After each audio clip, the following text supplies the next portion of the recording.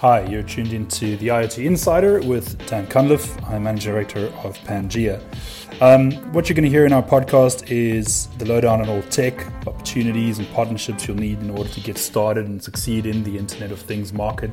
The podcasts are intended to be short enough for you to enjoy on your commute or when you're driving or traveling to meet someone in the market and you maybe want to hear something interesting ahead of your meeting.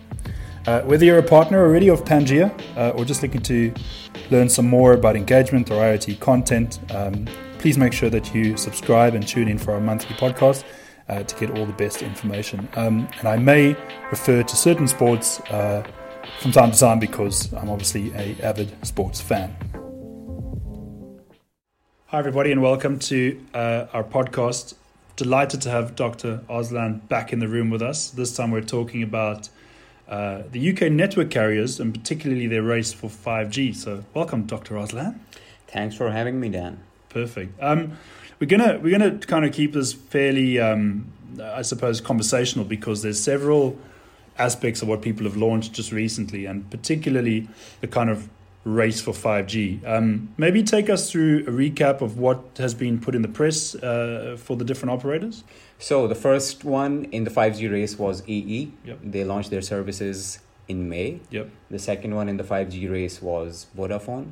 And initially they launched in 15 sites. And in next few months, 8 more cities are coming this year. And then finally the third one is 3. They will be launching their services in August.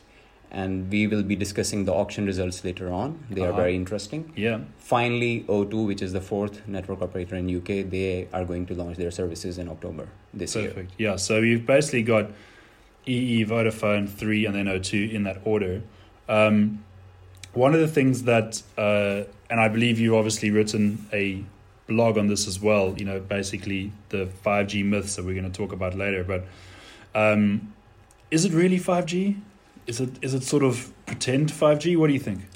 Well, I think initially, if we talk about ultra high speeds, data rates, then definitely we can call it 5G. Okay. But as 5G has different unique use cases, including ultra low latency and high reliability, when we talk about these, then I don't think we can call it 5G yet. Yeah. But I assure you that the vendors and network operators, they are working on that, and in a couple of years it should be out there. So basically from a speed perspective, we're not completely there yet, or do you think we are there now? Well, 5G promises a lower end of 100 Mbps as data rates, and it can go up to 10 Gbps, gigabits per second. So that is massive. But initially, yes, you have seen some test results. People are sharing their snapshots on Twitter and LinkedIn. So initially we have not reached the promised data rates, but in a couple of years you will see that it goes up to its maximum potential. Perfect. So just to recap, basically EE, 6 major UK cities, Vodafone 15 major UK cities with 8 more to come, the other 2 going forward as well. Okay. Let's talk about who's going to be the best. I mean, it's a bit difficult to give the exact answers, but we can only look at what has been, I suppose, done in either the auctions or who's going to be the most capable in terms of coverage, potency, who's likely to take the lead. What do you reckon? What's your thoughts? So for this, I think if we discuss the auction results first, then we can have an idea that who is going to be the best. Yeah. So we have 50 megahertz with Vodafone in terms of spectrum. Then 3 has got 20 megahertz. So initially, if we just think about the auction results, just the auction results, basically what they were given or what they bought, I suppose. Yes. So then we see that, okay, 3 is not looking good because they just have 20 megahertz. Yeah. Then O2 has 40 megahertz. And finally, EE has 40 megahertz. Yeah.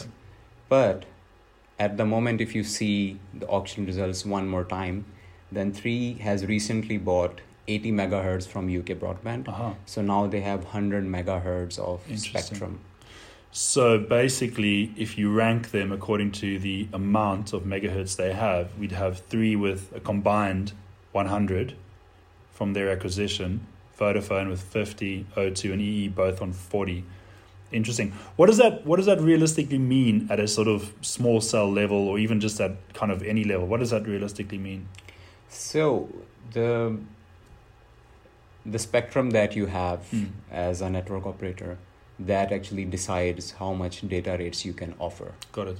So at the moment, if you see some commercial blogs, you will see that 3 is saying that they will be able to provide really high data rates, but for fixed connectivity, not mobile connectivity yet. Yep.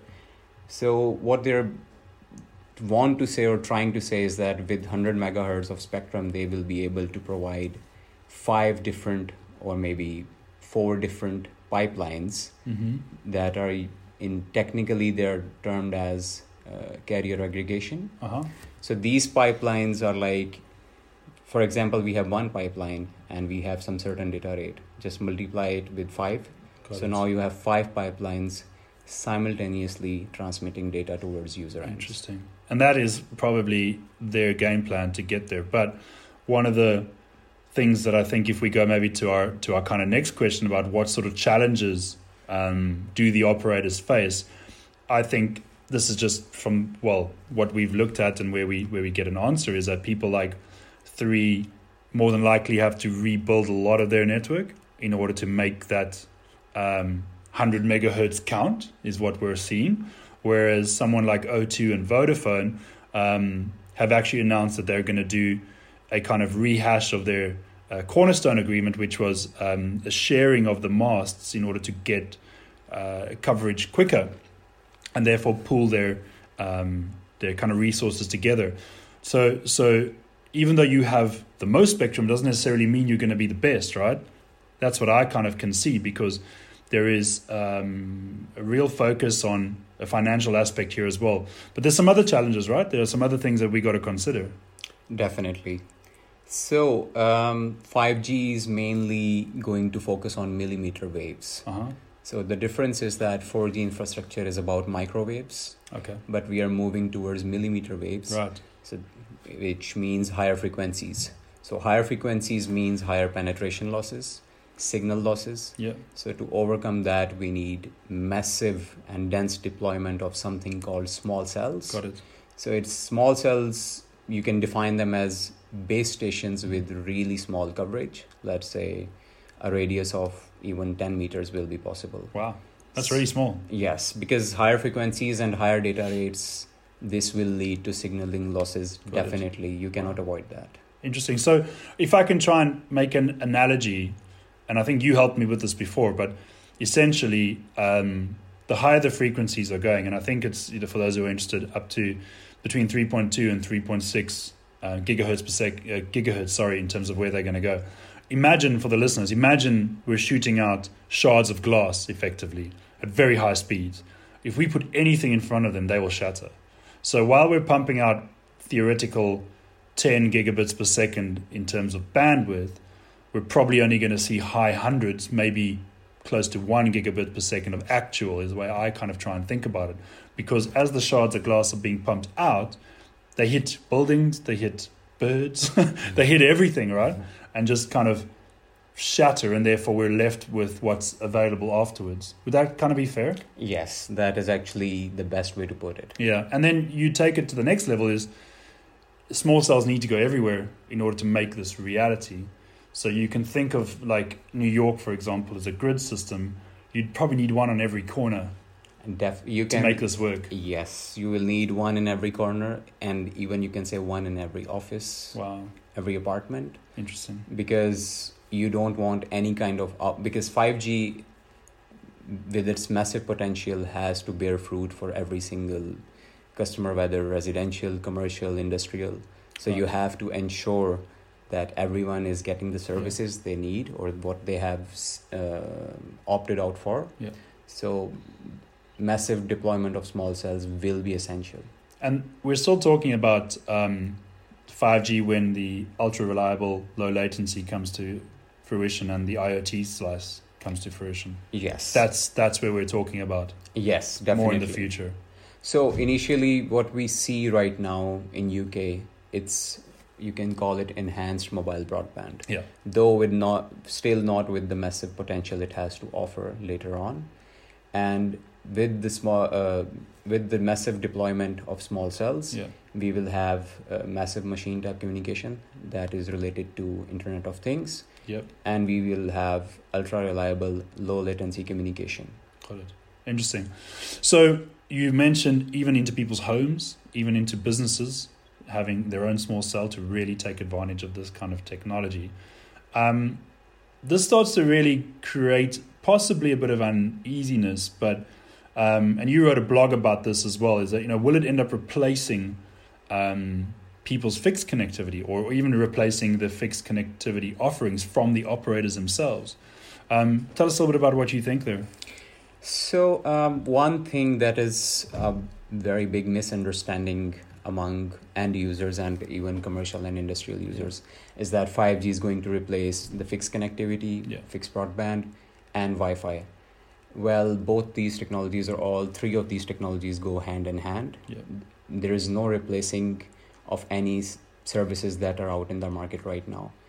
A simple example can be something called Wi-Fi offloading. So when networks, they face congestion in terms of lots of users enter the same vicinity of a base station, then providing data services becomes harder for the base station. So what they do is for the data services, they switch or they hand over those users which are resulting in congestion to Wi-Fi routers. Got it. So data connectivity happens through Wi-Fi and voice communication happens with the regular base station. So this is Wi-Fi offloading. So this is a very good example where Wi-Fi and cellular connectivity go hand in hand. Correct. Makes a lot of sense. I mean, I think Wi-Fi offloading has been around since days of 3G, I think, as well, when essentially there was a requirement to effectively help the investments in 3G to take a lot of that traffic away while they were investing to try and grow forward. And I remember it from my days at the cloud. So for you feel that actually the operators will benefit from this because of things like Wi-Fi offloading and possibly other products. What does this actually mean for the businesses? And particularly in Pangea, we have our partners, right, who sell broadband, Ethernet, they sell cloud products that run off the back of that fixed service. From my perspective, what does this all mean for them right now? If I can maybe start with that answer, if I may, because I feel like very close to the partners. Right now, I think 5G is in a very kind of specific coverage, right? We're not talking about wider reaching as what 4G is today. And I feel like we're back in 3G versus 4G world because of the differences. But I think that the coverage has still got a very, very long way to go. But interestingly, I did a talk at one of our partners' events recently, who are probably one of the more dominant Ethernet providers in the market. And again, I think it goes hand in hand. I think it's about that the fixed connectivity cannot always be delivered quickly due to many reasons, whether it's digging up roads, wayleaves, whatever it might be to deliver that fiber experience. If something like 5G is able to accelerate the customer satisfaction, then they should go hand in hand. They should be done together. And from my perspective, it's not about treating 5G or even 4G as something that is going to cannibalize business. I think it's about an opportunity to contract customers earlier, but also provide a higher level of satisfaction by connecting quicker because it's easier to deploy, really. I don't know if you got any comments on kind of what I'm saying there, but if you kind of agree with that. I cannot agree more. Definitely, I agree with you. They have to go hand in hand. And there is no replacing. Yes, there will be, you can say that there will be some market shares, ups and downs. But as you mentioned, that has always happened. So exactly. Well, I think just to kind of wrap it up, I would say we're not trying to give everybody a specific choice on which operator is what. We're trying to lay out the facts. I think one thing we can say, which is one of our own products, is about probably the best answer is the multi-network offering, right? At some point, one SIM that uses all of them is probably the best way to go. But we'll leave that for another podcast or one of the ones we've done before. Dr. Azam, thank you so much for joining me. Thanks for having me, Dan. No problem. And to the listeners, we will be back with another podcast in the future. Thank you so much. Thank you.